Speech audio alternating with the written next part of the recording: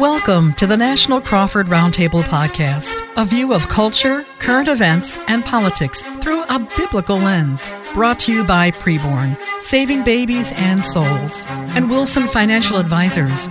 Over 50 years of financial expertise and success. Visit crawfordmediagroup.net and click on their logos for more information or to donate. And now, here are your hosts, Neil Boron, Bob Duco, Roger Marsh, and John Rush. Back with another week of the National Crawford Roundtable podcast with all of the guys, John, Roger, Neil. How are you? Great. Very good. Thank you, Bob. Good catching up with you. So this week, we're going to talk about all things college, specifically what's happening at Harvard University. Claudine Gay, the president of Harvard University, turns out not only do you have, at latest count, it's over 700 members of the faculty and professors and others who've written letters to the Board of Overseers saying, hey, we defend her, she should say the president, get off her back, this kind of thing.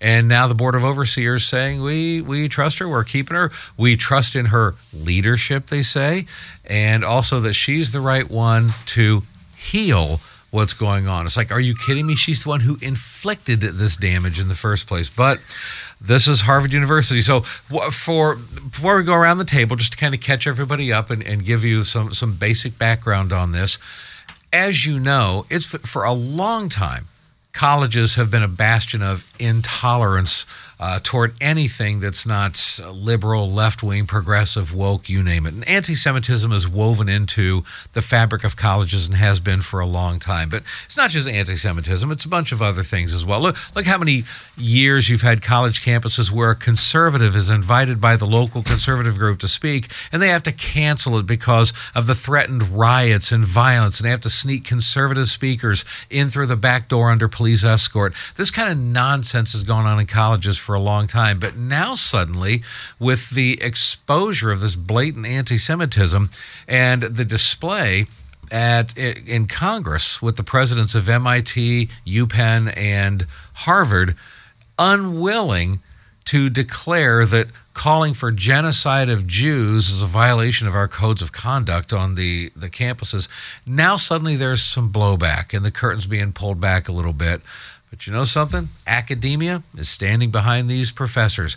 UPenn's president resigned, was forced out, but that's only because there was a $100 million donor who demanded it. I guarantee you, if there wasn't a $100 million donor demanding it, then UPenn's president would still be there.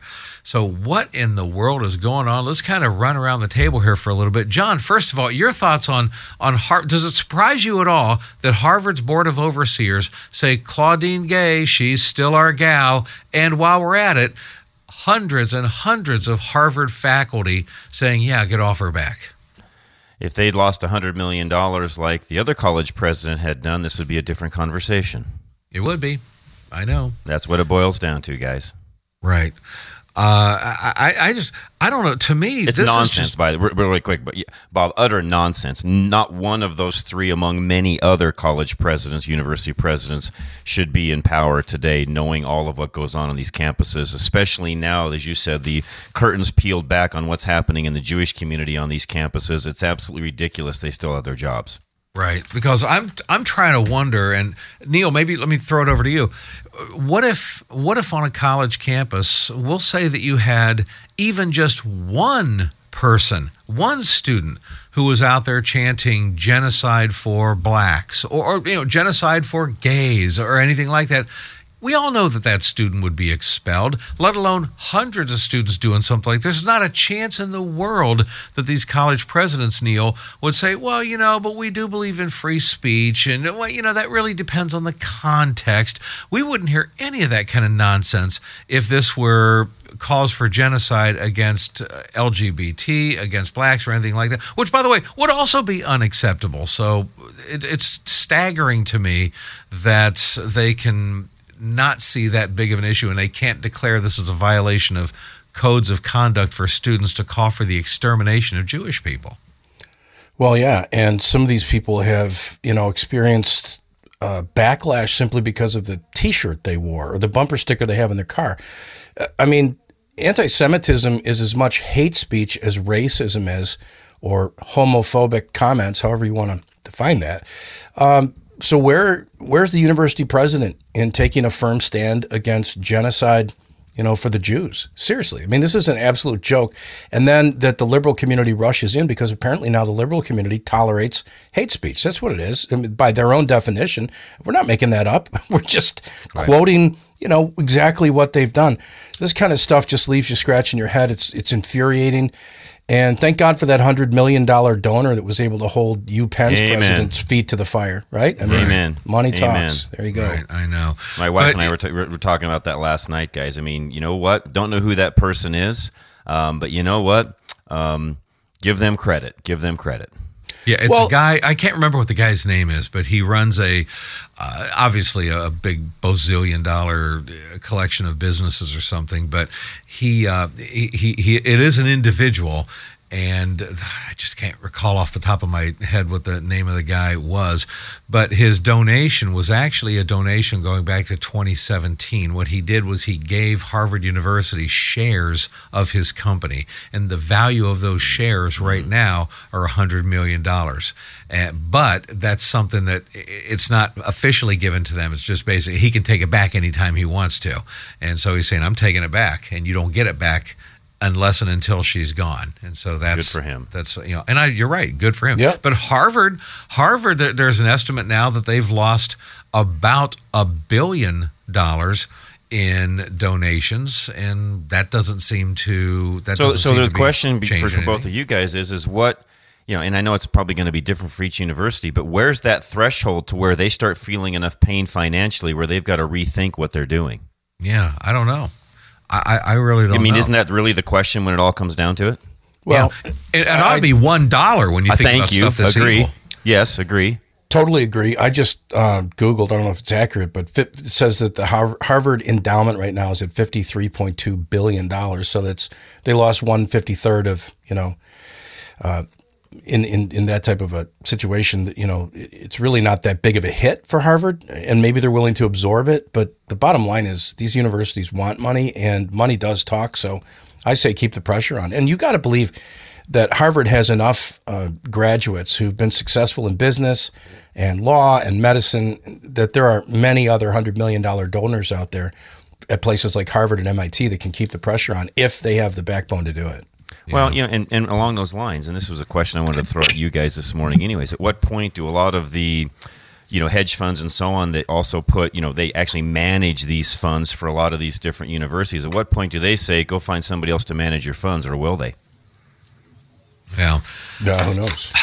I don't even know. But I know guess it's probably a podcast in and of itself, but well, that's true. But Roger, let me ask you. Of course, Roger Marsh, Bottom Line People's Republic of California.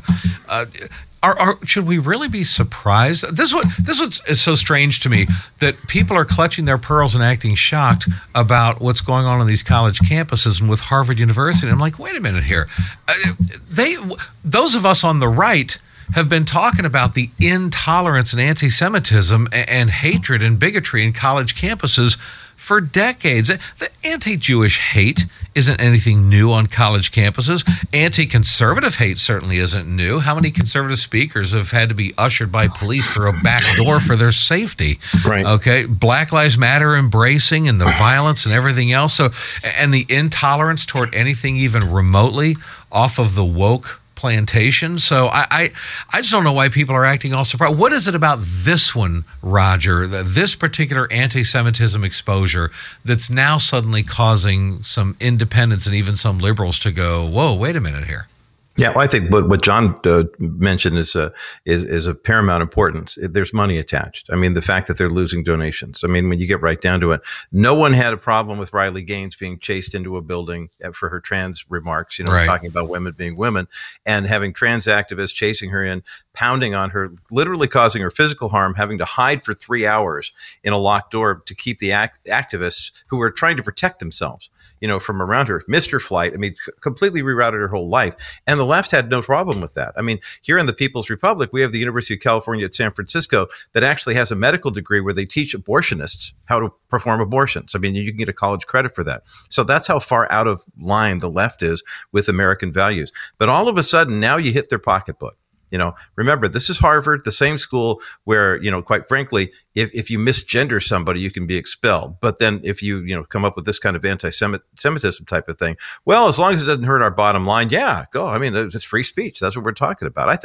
Quite frankly, I mean, not to sound crass, but I think it really just stems to the money. I mean, you look at Penn, University of Pennsylvania, they know a thing or two about money. I'm like, aren't they attached to, what's that library? Who's that guy? I think he's in the White House now. Some Biden Penn Center or something like that. I mean, yeah. if anyone knows, I mean, they had $100 million maybe in legitimate funding, except for the ones coming from China and everywhere else it's coming from.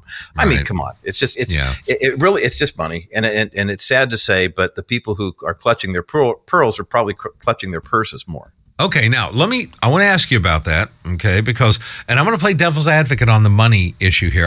I agree with you guys that usually in most things you can just follow the money, but let me throw a little bit of a monkey wrench in that, and I'll do that in just a moment. As you listen to this podcast, folks, we want to remind you that we desperately need you, if you haven't already, to save some babies' lives through preborn.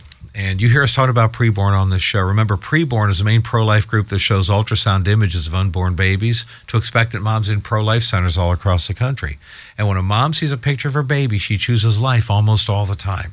Okay, so she usually ends up accepting the Lord too. So what it falls upon us to do is to pay for as many ultrasound images as possible. $28 is the average ultrasound expense to stop one abortion, to save one baby's life. We're asking you to pray about a number. Take $28 times fill in the blank, whatever that number is. Is it 10 babies, 50 babies, 100 babies, whatever it is? That would be your one-time gift to preborn and your forever legacy of the amount of babies' lives that you saved. But we also have an anonymous donor who's willing to match dollar for dollar everything our listeners give from now through Christmas. So you know what that means? It's $28 saving two babies' lives. What number will you come up with? Here's how you give. Go right now to crawfordmediagroup.net. That's crawfordmediagroup.net. Click on preborn. You can give right there.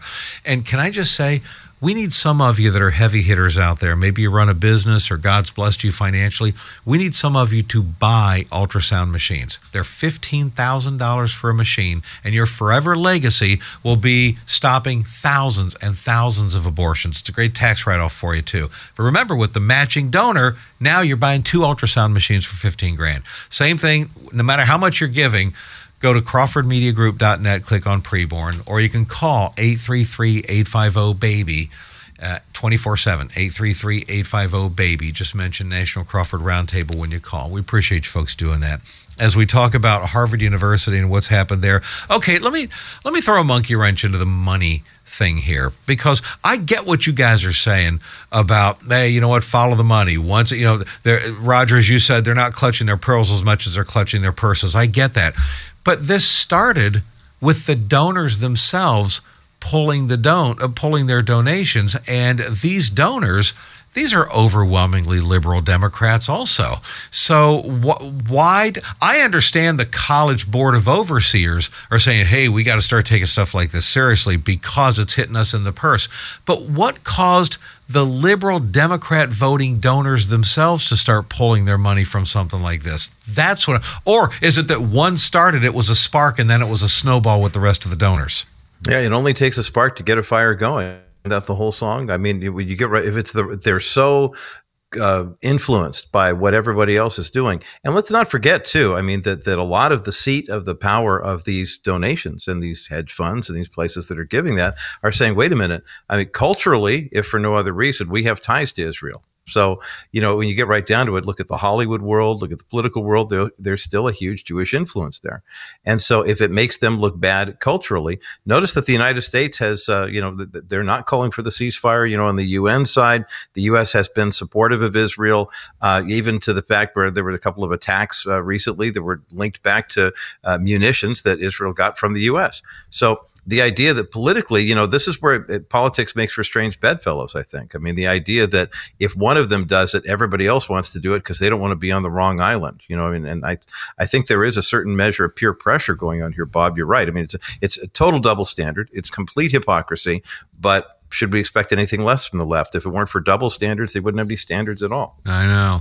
I guess I'm just not surprised by any of this because, as I said before, conservatives have been talking about college campuses for a long time. College campuses have already been bastions of hatred and intolerance and bigotry and anti-Semitism and certainly anti-conservatism. This is what they've been doing for a long time. This is how they've been scrambling the brains of our kids for a long time. And I guess I'm just scratching my head trying to figure out, why did this suddenly become a bridge too far for even a lot of people in the media right now? Are they really getting an epiphany that, hey, there's a problem in our college campuses? Or are they just kind of, well, all right, politically this is blowing up in our face, I guess we better sound like civilized people and condemn it? I mean, this is way out in left field, but I think, how Biden is polling right now plays into this, which somebody might say I'm out of my mind for trying to point that out. But I think that there's like a day of reckoning that comes when people start reading the polls and reading public opinion and beginning to feel what they can sense from what is hanging in the air. And I kind of think right now they have gone a bit too far. And maybe this is the epiphany that we've been waiting for people in the mushy middle. Like, are Americans paying attention to what's going on here? Because the sheet's been pulled back, the cover is off, and now we can see what is actually happening on college campuses. Before, I think some people said, oh, that's just crazy conservatives saying that, that there's danger with this woke agenda and critical race theory and the Black Lives Matter ideology. All these things are just, they're fads. It's just kids being kids, blah, blah, blah. No, there's like indoctrination going on here. This is the entire indoctrination of a culture, and it's happening in distinct and planned ways on college campuses. This is exactly what they want people to be and do and know. And when somebody's willing to call them out, God bless Elise Stefanik for asking a tough question and then holding her ground. All of a sudden, what these people really believe is on display. And I think that's good for America, hopefully, because it's a revelation of the truth. And ultimately, truth prevails. So I'm hopeful that this can lead to real change. John, I'm curious to get your take on the plagiarism thing here as well, because I don't know if you guys have seen some of the side-by-side stuff that the Washington Free Beacon researched here, but she clearly engaged in plagiarism in her dissertations, in her writings, in some of her peer-reviewed publications, taking from books, taking from even other Harvard scholars. And we're talking about entire paragraphs where 2 or 3 or 4 words were changed and that was it. But for the most part, copied and pasted. Any student at Harvard University would fail for something like this. And now I'm trying to figure out what happens in the future when any professor says to a student, no, I'm rejecting this paper because this is plagiarized or whatever. You point to the president of the university and say, well, no, the Board of Overseers redefined plagiarism. They're saying that's not plagiarism, which he engaged in. And I'm like, in this post-truth world, how do you redefine plagiarism? I'm thinking copying and pasting entire paragraphs from somebody else's paper to somebody else's work. And by the way, the Board of Overseers said that they are now adding the quotations and adding the citations to these things that are fixing her papers several years later. And it's like, okay, well, no harm done. Oh, my goodness. What are students supposed to do now when they get busted plagiarizing? Well, and I'll say it. I'll be the first one to say this because you guys know me. I don't beat around the bush. I know where you're going. If she were black, this wouldn't be happening. If this were a white man, you can forget it. You're absolutely right. He would be gone. Yep. And by the way, including the comments, her testimony in front of Congress and so on. Right. If she were anything other than what she is, she'd be gone.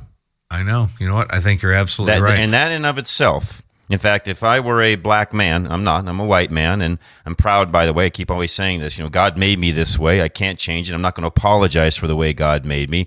I'm very happy that, that He's given me and blessed me with the life that I have. And by the way, I think every single person, no matter what their skin color is, should feel exactly the same way. God made you that way. He created you. He knit you in the womb. Be proud of who you are. But the bottom line is, if this was anybody outside of this individual, they wouldn't be there any longer. And that in and of itself should be offensive to other black individuals. I know, it really should be. And Roger, let me ask you about that. And really quick, guys, by the way, I know some black individuals that would agree with me and say exactly the same thing.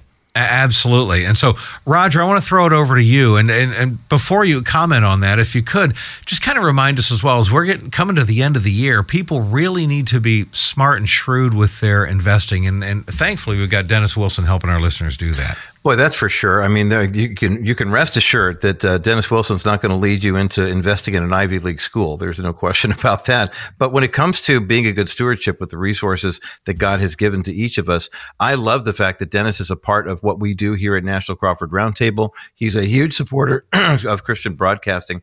But he's also a big supporter of the ministries that make this all happen as well.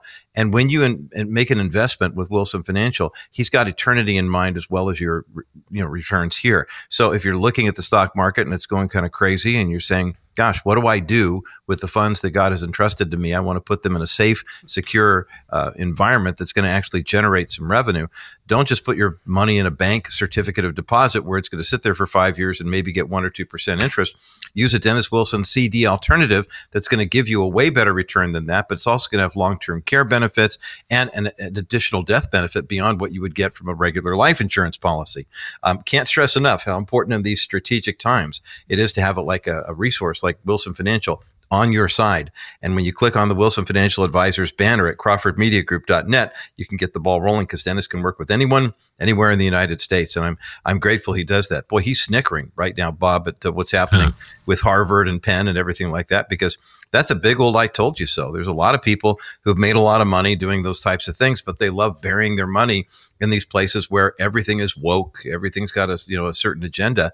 And the idea that, to John's point, plagiarism and this, that, and the other thing. My daughter Kaylee recently finished a PhD dissertation at a leading university here in Southern California, and she had 300 citations. It took her 5 years to write that. That was her full-time job in addition to being a teacher's assistant. Wow. And when she finished that, I mean, look at the different citations that are on there. They're actually using part of it as curriculum now in the school she went to. I don't say that as a humble brag, but to say this woman up here plagiarized, things like that. I mean, the ramifications that would happen to a regular, and John alluded to it as well, non-Black student, non-Hispanic student, just a blue-eyed blonde going in there. I mean, that's a reality. The fact that she had to be extra careful to make sure that she didn't cross a line because one false step, and next thing you know, you're out. But, oh, by the way, your research belongs to the university. So we'll go ahead and we'll turn this into curriculum and we'll turn this into publications and we'll get grants off of what you did.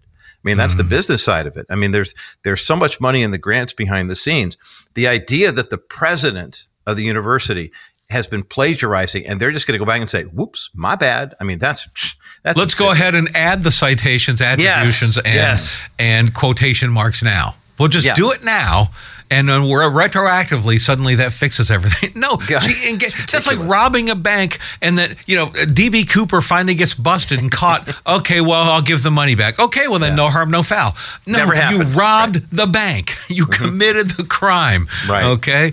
It's like, Neil, if you think about it, all four of us as talk show hosts, we have to pay attention to things like citation and attribution and such. And we've all done this. We know what it's like when we're ad-libbing on the air and then we go and quote somebody. Common sense, okay? We say, okay, here's what so-and-so said in this article, quote, and then you read it, and then you finish it with unquote, and so the audience knows when you're operating off your own brain and when you're operating off of somebody else's. And we're not academics, okay? We're talk show hosts. Yeah, we're not getting a degree for what we do, guys. Right, exactly, and we're not judging other people and grading other people based on their own independent thought either. Okay, like the Harvard president does.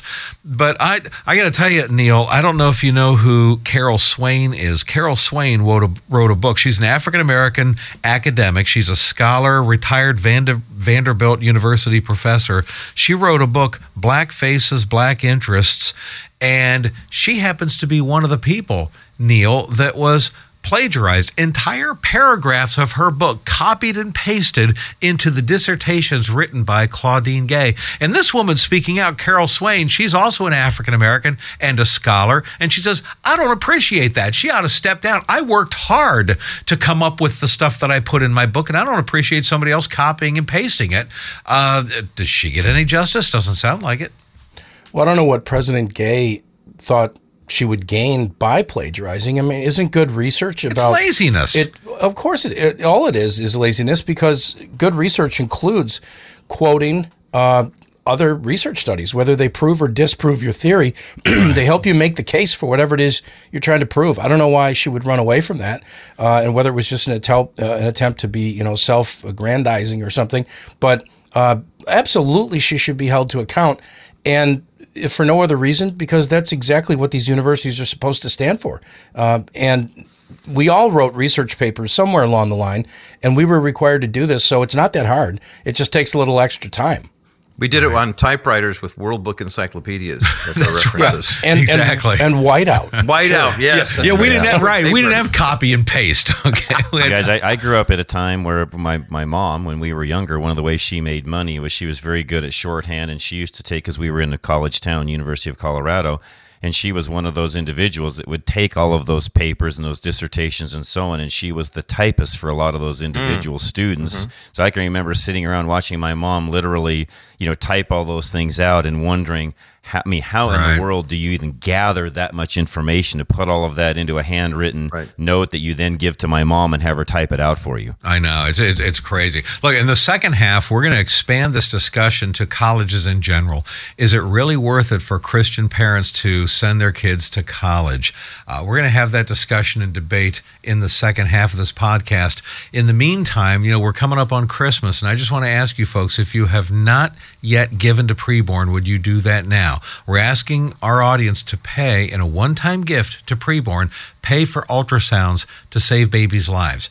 Preborn shows these ultrasounds in pro-life centers across the country. The moms choose life. They don't go to Planned Parenthood. They usually end up accepting the Lord, too. How many babies' lives will you save? $28 is the average cost to stop one abortion through ultrasounds. Take $28 times fill in the blank, whatever that number is that maybe God's laid on your heart, and that's your one-time gift. But remember, we have an anonymous donor who's matching dollar for dollar everything you give. So now $28 saves 2 babies' lives. How many babies' lives will you save? And also, we need some heavy hitters out there to buy some ultrasound machines. $15,000 buys one ultrasound machine. Your legacy forever will be saving thousands of babies' lives. Nice tax write-off maybe for you and your business at the end of the year. And with the anonymous donor, that's now 2 ultrasound machines that your $15,000 is buying. So whether it's 28 times whatever it is or the $15,000, we need you to go to crawfordmediagroup.net, click on Preborn, give there, and also you can call 833-850-BABY. They answer the phones 24/7, 833-850-BABY. Just mention National Crawford Roundtable when you call. We appreciate you folks listening. You can watch video of us at myhopenow.com. Follow My Hope Now wherever you follow your social media, and we're going to dive into the second half discussion of this next. This has been a Crawford Media Group production. Continuing the second half of the National Crawford Roundtable podcast with all of the guys. Neil Boron live out of Buffalo, New York. John Rush to Reason out of Denver, Colorado. Roger Marsh, the bottom line for the People's Republic of California. Myself, Bob Duco, the Bob Duco Show out of Detroit. First half of the podcast, we talked about Claudine Gay, the president of Harvard University, all the craziness going on there, her plagiarism, her anti-Semitism, and what in the world's going on with these colleges. In this second half, we want to dive into a broader discussion of going to college in the first place. Now, let me just say, guys, the last thing I want to do is act all judgmental and high and mighty about people that have sent their kids to college, okay? But I'm just going to speak for me and our household. None of my boys have gone to college. I've got 6 boys, and frankly, I've actually discouraged them from going to college unless there's a particular thing that they want to, if they want to be a doctor, if they want to be specifically, an engineer or a lawyer or something like that, okay, fine, there's specific degrees that you need. But to go to college for the experience and kind of meander your way through college and figure out what you want to do for your life, no, it's not worth it to me. And the reason it's not is because these colleges just scramble the brains of our kids with ungodly worldviews. And you look at the polls and statistics of kids that are raised in Christian homes. You look in the churches and they're 14, 15 years old in the youth groups, but then walk out into the sanctuary and see how many 19-year-olds you see in the sanctuaries of churches. Relatively very, very few. And most of the polls and statistics show that between 70% and 90% of kids who are raised in Christian homes end up walking away from the Lord. And those numbers are the highest for kids who go to college. So frankly, I don't want my boys to go into a college and run the risk of having their worldview altered to believe that the Bible is not true, Jesus Christ is not Lord, become a leftist Marxist, a woke liberal Democrat, and develop the kind of product and fruit that's being produced in these colleges. It's just not worth it to me, even if it means they may be able to make $100,000 a year more than they could have. I've told all of my boys, and I'm done with my rant here after this, and I want to throw it around the table. I've told every single one of them, if I had a choice between you being a rich millionaire business owner or executive or whatever, but not really walking with the Lord, or being a 40-year-old loser fry cook at McDonald's living in dad's basement, but at least you're committed to following the Lord. If those are the only two choices I have, I'd rather you be the fry cook living in my basement walking with the Lord. That's more important to me. I prefer a third option, be successful financially, walk with the Lord, and take care of mom and dad in our old age. But if those are the two only I have to choose from, it's more important to me to protect your walk with the Lord. And so that's why, to me, guys, I got to be honest with you, I see college as a minefield that's just flat out not worth it. Now, that's my attitude, and I know not everybody's going to agree with me, but let's kind of go around the table and get everybody's take on this. Is college really worth it these days, especially when you spend the amount of money that you do in student loan debt until Uncle Joe pays it off? Roger, what's your take on this? Well, it's interesting because having three biological kids, and of course, Lisa and I have blended family, so she's got three kids of her own. One of her children went to college. All three of mine did. And the reason mine did was because they all got into education. They wanted to be teachers. My oldest daughter is a middle school band teacher in a public school. My youngest son just got a job as the band director at his alma mater, which is kind of fun. And then the aforementioned younger daughter who finished up a PhD and is doing a postdoctoral fellowship, but she's not working in academia. And they would all say the same thing, Bob. We totally agree with you. College isn't worth it unless it's worth it. I mean, if it's a career path, there was a time, when we were coming up, I think we have one college degree between the four of us here. We'd get right down to it. When we were coming up, 10% of our classmates went to college, and very few of them graduated. I mean, you went to college if you were going to become a doctor, if you were going to become an attorney, if you were going to become a school teacher, that's what you did. And then somewhere in the 1980s, they were able to sell baby boomers who were yuppies at that time, who all, traded in their hippie stuff for minivans and homes in the suburbs, that the only way your child's going to be happy and succeed is if you go to college. And so here come the second mortgages and the student loans, and the student loan debt is just astronomical right now. But about 10, 15 years ago, people began to realize, hey, wait, there's not this direct payoff. When you had cab drivers with bachelor's degrees and receptionists with master's degrees, right. All of a sudden, positions that did not require that level of education. I'll give you just a personal anecdote because I don't want to hog the whole time.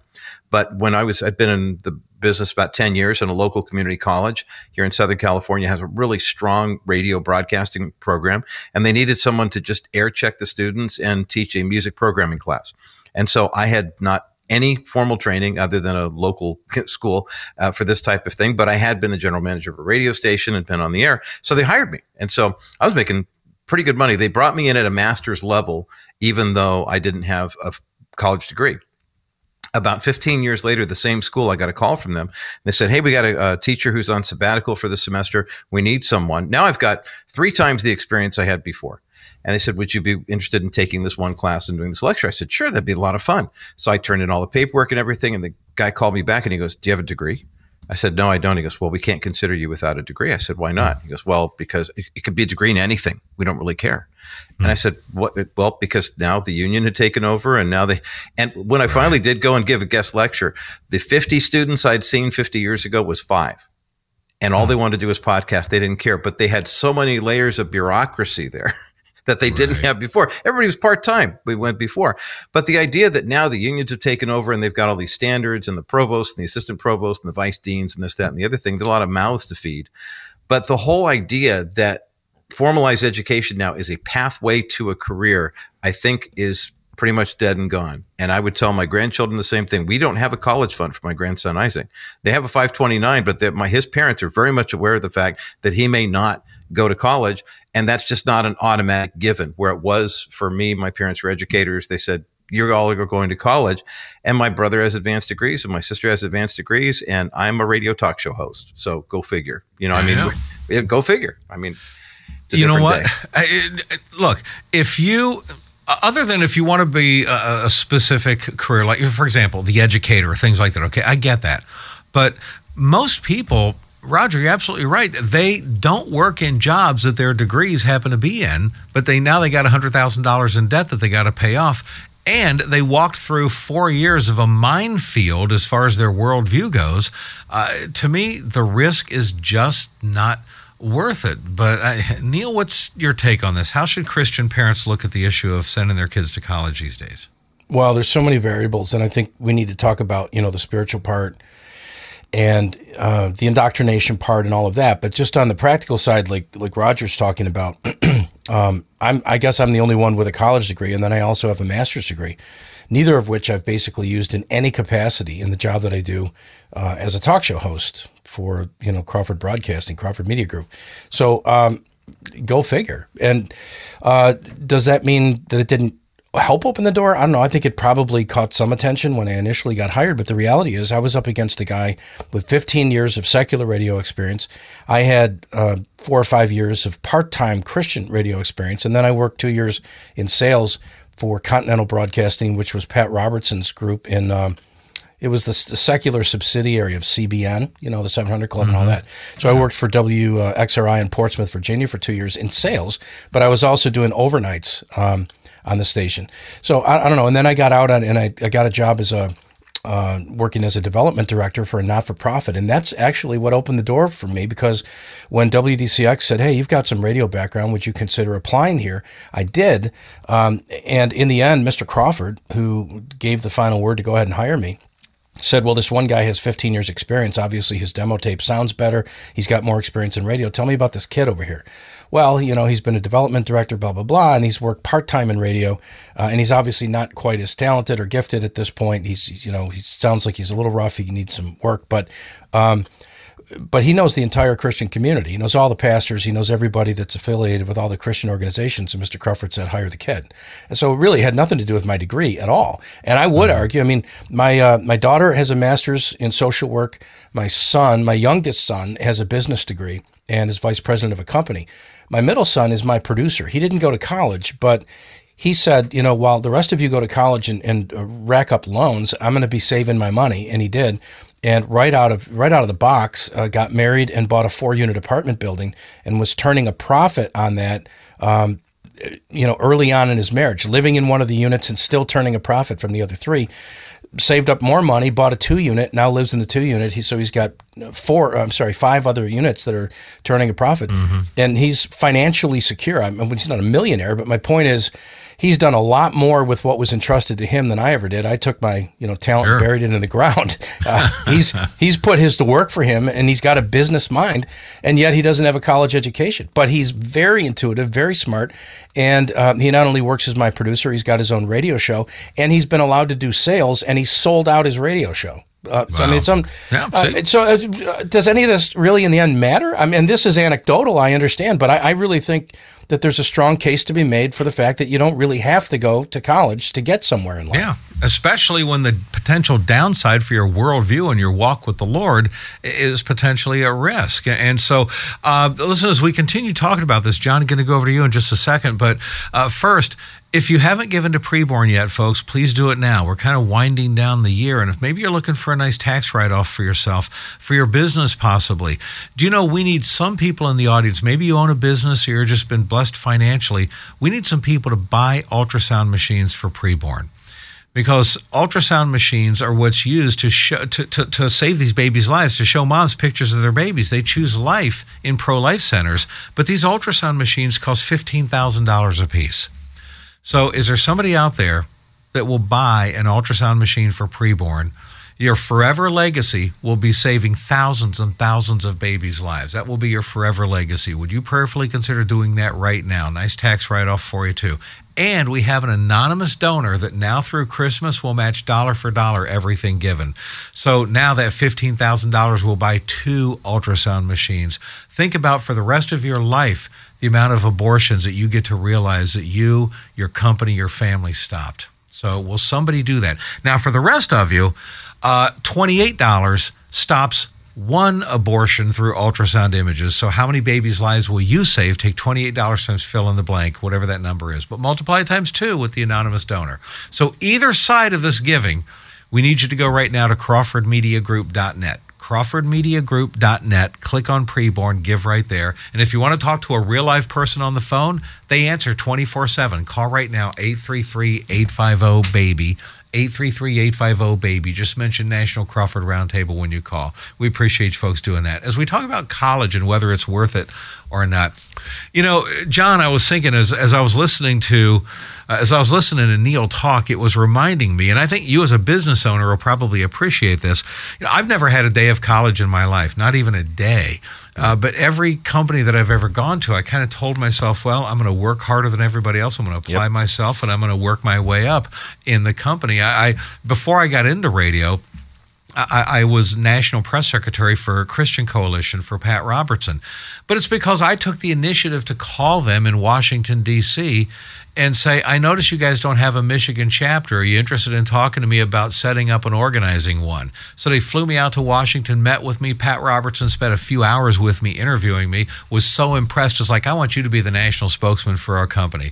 I didn't have a college degree to go in. And by the way, John, getting into radio, that was like somebody tried to talk me into radio, a radio host, and I was like, I don't know. You know, there's Specs Howard, so everybody has to go to get a radio and broadcasting degree. Right. It's like, no, I'm going to find a local brokered station, small brokered station. I'll pay them $100 an hour to go on the air and test and teach myself how to do radio. I did that for a year. I sold my own advertising. I sold out my station or my show, and then I went to a regular commercial radio station and said, look, I don't expect you to put me on the air yet. I'll mop floors. I don't care. I'll weekend board up for you. I just want to be in the building and prove myself, because I believe when positions open up on air that I'll be in a position to earn the right to go on the air. So start me at the bottom if you would. That was my attitude. Go in there humbly, and they had me on the air like in 3 weeks, and then I had my own show in about a month, okay? But I had to earn that. I didn't get a Specs Howard degree or any kind of broadcasting degree. If people will apply themselves and work hard, then they can usually rise to the top in just about any industry they go to. And I know you as a business owner know that more than anybody. Yeah, I talk about this on air quite often, being self-employed since I was 22 years of age, and have learned through the School of Hard Knocks, like you, Bob. Never went to any kind of formal college. Did some business classes and some things like that through the years, and did some things even inside of the industry that I was in at the time, in the automotive industry. But at the end of the day, really just learned it all from, honestly, good mentors and other people being around, and again, making mistakes, having failures. I mean, all those things that you learn in business that, again, I don't think we teach our young kids. They think that everything's going to be just this pie in the sky and everything's hunky-dory, and you never have to have any kind of uphill battles in life, and nothing could be farther from the truth. And yes, being a faithful servant and putting God first and, doing all of those things, of course, helps. But again, there's no guarantee. You've got to do exactly what you said, Bob. Even if you go to college and get a degree, you still got to outwork everybody else, because that degree is not going to get you ahead of everybody else. It's the guy that outworks the next guy that's always going to succeed. It's one of those things I taught my kids, and some went to college, some didn't. They're all very successful today. They've held jobs even through deep recessions and so on, and I think it's because of that work ethic that's been instilled in each one of them. And so, yeah, I would tell any young person today, number one, you don't need college to succeed. Bob, you are living proof that you don't have to. In fact, I will tell you right now that in some cases, I think it's a huge hindrance. The amount of money that it takes and the time that you're wasting, I'm literally going to say that, spending that time in college, unless you're going to be, some sort of a medical doctor, neurosurgeon, something along those lines, and we need those people, and there's some calling on some folks' life to do that. That's a whole different situation. But outside of that, guys, honestly, you can learn the majority of what you need to by just absorbing and being around the people that are the experts in that field. There's an old saying, study something an hour a day for a year and you'll be an expert in it. This isn't that difficult. You just have to learn how to outwork the next guy. John, you are so right. And I mean, one of the things I was talking about my boys, what I've told my boys all the time is that you can go to college and pay someone to learn something, or you can get into a field and get paid to learn that. Either way, you're getting an education.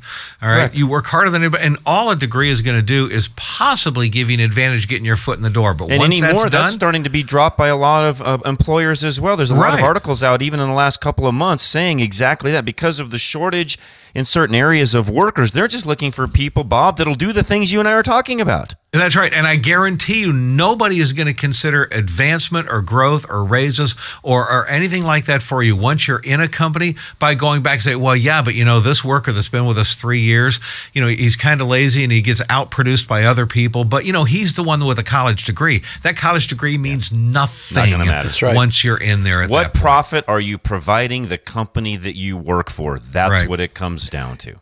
Can I just add, I think it needs to be said, the opportunities are vast. The kind of things that you guys are describing are absolutely 100% true. And, based on the cost of college education right now and the exposure to the woke agenda and all that stuff, which we're going to talk about, I hope. But, I love you guys, but I wouldn't let either one of you do brain surgery on me. So, there are, I think, certain limitations to what we're talking about, I might.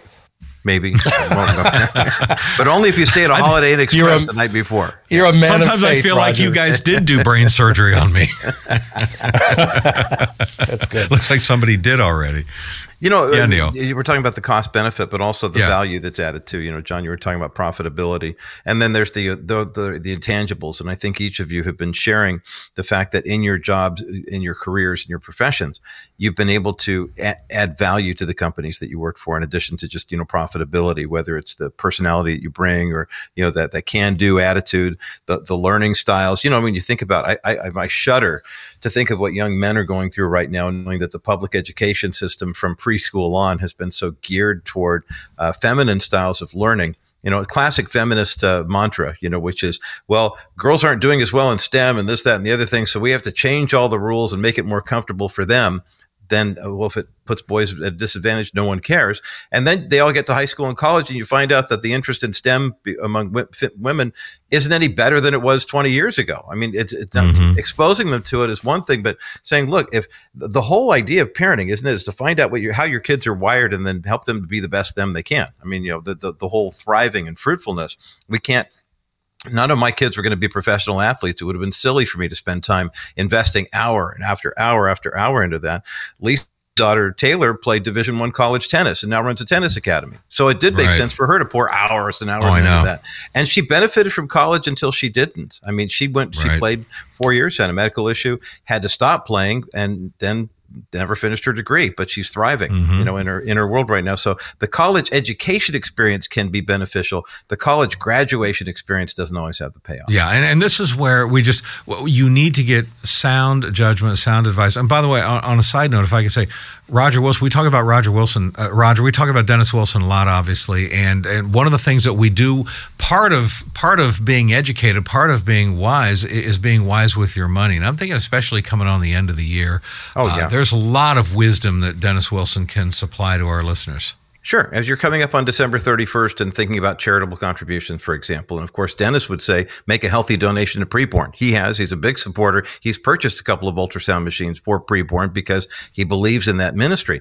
But that's something you could do that is great for your moral compass, but also it's good for your financial balance. And those are the types of investments that Dennis will steer people toward. If you have a 401k right now and you've watched it drop 20% per year for the past couple of years because of inflation and because of Bidenomics, you need to get out of the market and get into other investment strategies. And that's where Dennis can help you get into the kinds of strategies that are, say, a real estate investment trust that actually invested real estate here in the U.S. and not some kind of blind trust somewhere else where you'll never see the property. You're helping people, you're benefiting, mankind, but you're also being a good steward with the resources that God has entrusted to you. 800-696-9970 is the number to call Dennis Wilson at Wilson Financial, or just click on the banner at Wilson Financial at CrawfordMediaGroup.net. Get that appointment going even now before the end of the year. Have that initial consultation, because there are some things you can do even in these last couple of weeks of 2023 that will make your tax statements next April look a lot better than they are right now. Absolutely. So, Neil, I guess you were mentioning the woke thing before, and to me, I guess one of the biggest reasons why I just don't want my kids to go to college, frankly, is I don't want to risk turning them into intolerant, left-wing, Marxist, communist, global warming, obsessed, evolution-believing, abortion-supporting, LGBT celebrating, gender-confused, Democrat-voting former Christians. To me, it's just not worth that. But it also seems, Neil, that the wokeness and the safe spaces, and we got to protect the kids from being triggered and whatever in these college campuses, the intolerance that they practice. This isn't healthy for the kids. It's not preparing kids for the real world when you protect them from conservative viewpoints. Because you know what? When kids get out of college and they get down to the real world, Neil, you know what? They're going to find out, hey, I have to interact and work with Trump supporters, Republican voters, born-again evangelical Christians, pro-lifers, people that aren't on the global warming bandwagon. I mean, these people are out there. They're part of the world. They're woven into the fabric of society. And our college kids aren't being prepared to have critical thinking skills and to engage in discussions and debates with people of opposing views. They're being basically protected from that, wrapped in bubble wrap, and isolated from any of those kind of evils that the colleges perceive out in the world. So I just, to me, it's not only an unhealthy space that they're creating in these colleges, but I would argue they're teaching these kids to be a bunch of thin-skinned, entitled, whiny babies that get out into the real world and say, how dare you expect me to earn a living and to engage in conversation with people I disagree with. But how do you feel about these things, Bob? Drives me nuts. Well, you know what? There's so much to say here, and I know we're short on time. One of my concerns, I think Christian parents ought to look seriously about, the value of sending kids to secular universities for all the reasons that we might imagine, the concerns about wokeism and the Black Lives Matter agenda and stuff, which none of which will destroy you in and of itself, but it's the indoctrination, it's the mindset, it's the constant harping on these kind of things, and that, and the questioning of anything like biblical values or absolute moral truth. But then again, let me just say, I would be equally concerned about what I call CINOs, Christian in name only universities, that may have some kind of Christian name or some kind of a history, but they've got tenured professors that are now teaching the same kind of stuff in Christian universities, just dressed up in Christian clothing. Like it's really kind of scary. And so, yeah, a place like Houghton University, by the way, which is right here in our listening area, they're one of our advertisers, absolutely committed to biblical values, unwavering. They don't allow pronouns to be used on campus. This isn't a hyper-legalistic school. It's just a school that's utterly committed to biblical values. And by the way, they're the lowest cost Christian education in North America. But you've got this slide going on even in Christian circles. So I would say that simply sending your kids to a Christian school doesn't mean that they're going to come out any better. And I think obviously all of this still begins in the home. We talked about it last week with high schools. Kids need to be prepared early on. You can't be thinking about this stuff when it's time to send your kid to college because it's going to be too late. Yeah, so true, so true. Where in the world does the time go? I tell you, we always appreciate you folks listening to us. We do. And if you haven't given to Preborn yet, please do that now. We want you to support Dennis Wilson Financial as well. Regarding Preborn, if you can buy one of these ultrasound machines like Dennis Wilson has done a couple times, they're $15,000 a piece, but your forever legacy is going to be thousands and thousands of babies' lives that are saved. It's a nice tax write-off for you, too. And we have an anonymous donor. They're matching dollar for dollar everything you give. So $15,000 will buy 2 ultrasound machines. Would you consider doing that right now, everybody? And for the rest of you, that's like, Bob, I can't do $15,000. Okay, $28 is the ultrasound cost to stop one abortion. How many abortions will you be willing to stop in a one-time gift? Take $28 times fill in the blank. Is it 10 babies, 50 babies, 100 babies? Same thing, matching donor. Now it's double. That's now through Christmas. So either way, I want you to give right now by going to crawfordmediagroup.net, crawfordmediagroup.net. Click on Preborn. You can give right there. 100% of what you give goes to ultrasounds, 100%, not a penny for overhead. You can also call and talk to a real-life person. They answer the phones 24/7, 833-850-BABY, 833-850-BABY. baby. We thank you for doing that. We thank you for watching and listening to our podcast. You can watch it at myhopenow.com. Certainly follow My Hope Now wherever you follow your social media. And Roger Marsh of The Bottom Line from the People's Republic of California. John Rush to Reason out of Denver, Colorado. Neil Boron Live out of Buffalo, New York. Myself, Bob Duco, The Bob Duco Show out of Detroit. Guys, always great catching up with you. Thanks a lot. We'll see you next week. You have a great week. Always. You bet. Thanks for listening, everybody. God bless. You've been listening to the National Crawford Roundtable podcast, a view of today's culture through a biblical lens, brought to you by Preborn, saving babies and souls. Join us in the fight to save babies from abortion. Your gift provides a free ultrasound for a mother in need. 80% of the time, she will choose life. Visit crawfordmediagroup.net and click on the Preborn logo to donate to Save Babies Now. And Wilson Financial Advisors, over 50 years of financial expertise and success, helping you build confidence in your financial future. Visit crawfordmediagroup.net and click on the Wilson Financial Services logo to learn more. You can download this podcast from Apple Podcasts, Stitcher, and more, from your local Crawford Media Group station or at crawfordmediagroup.net. And you can watch video of the podcast at myhopenow.com. Be sure to follow My Hope Now wherever you follow social media. And please give this podcast a 5-star rating on your Apple app.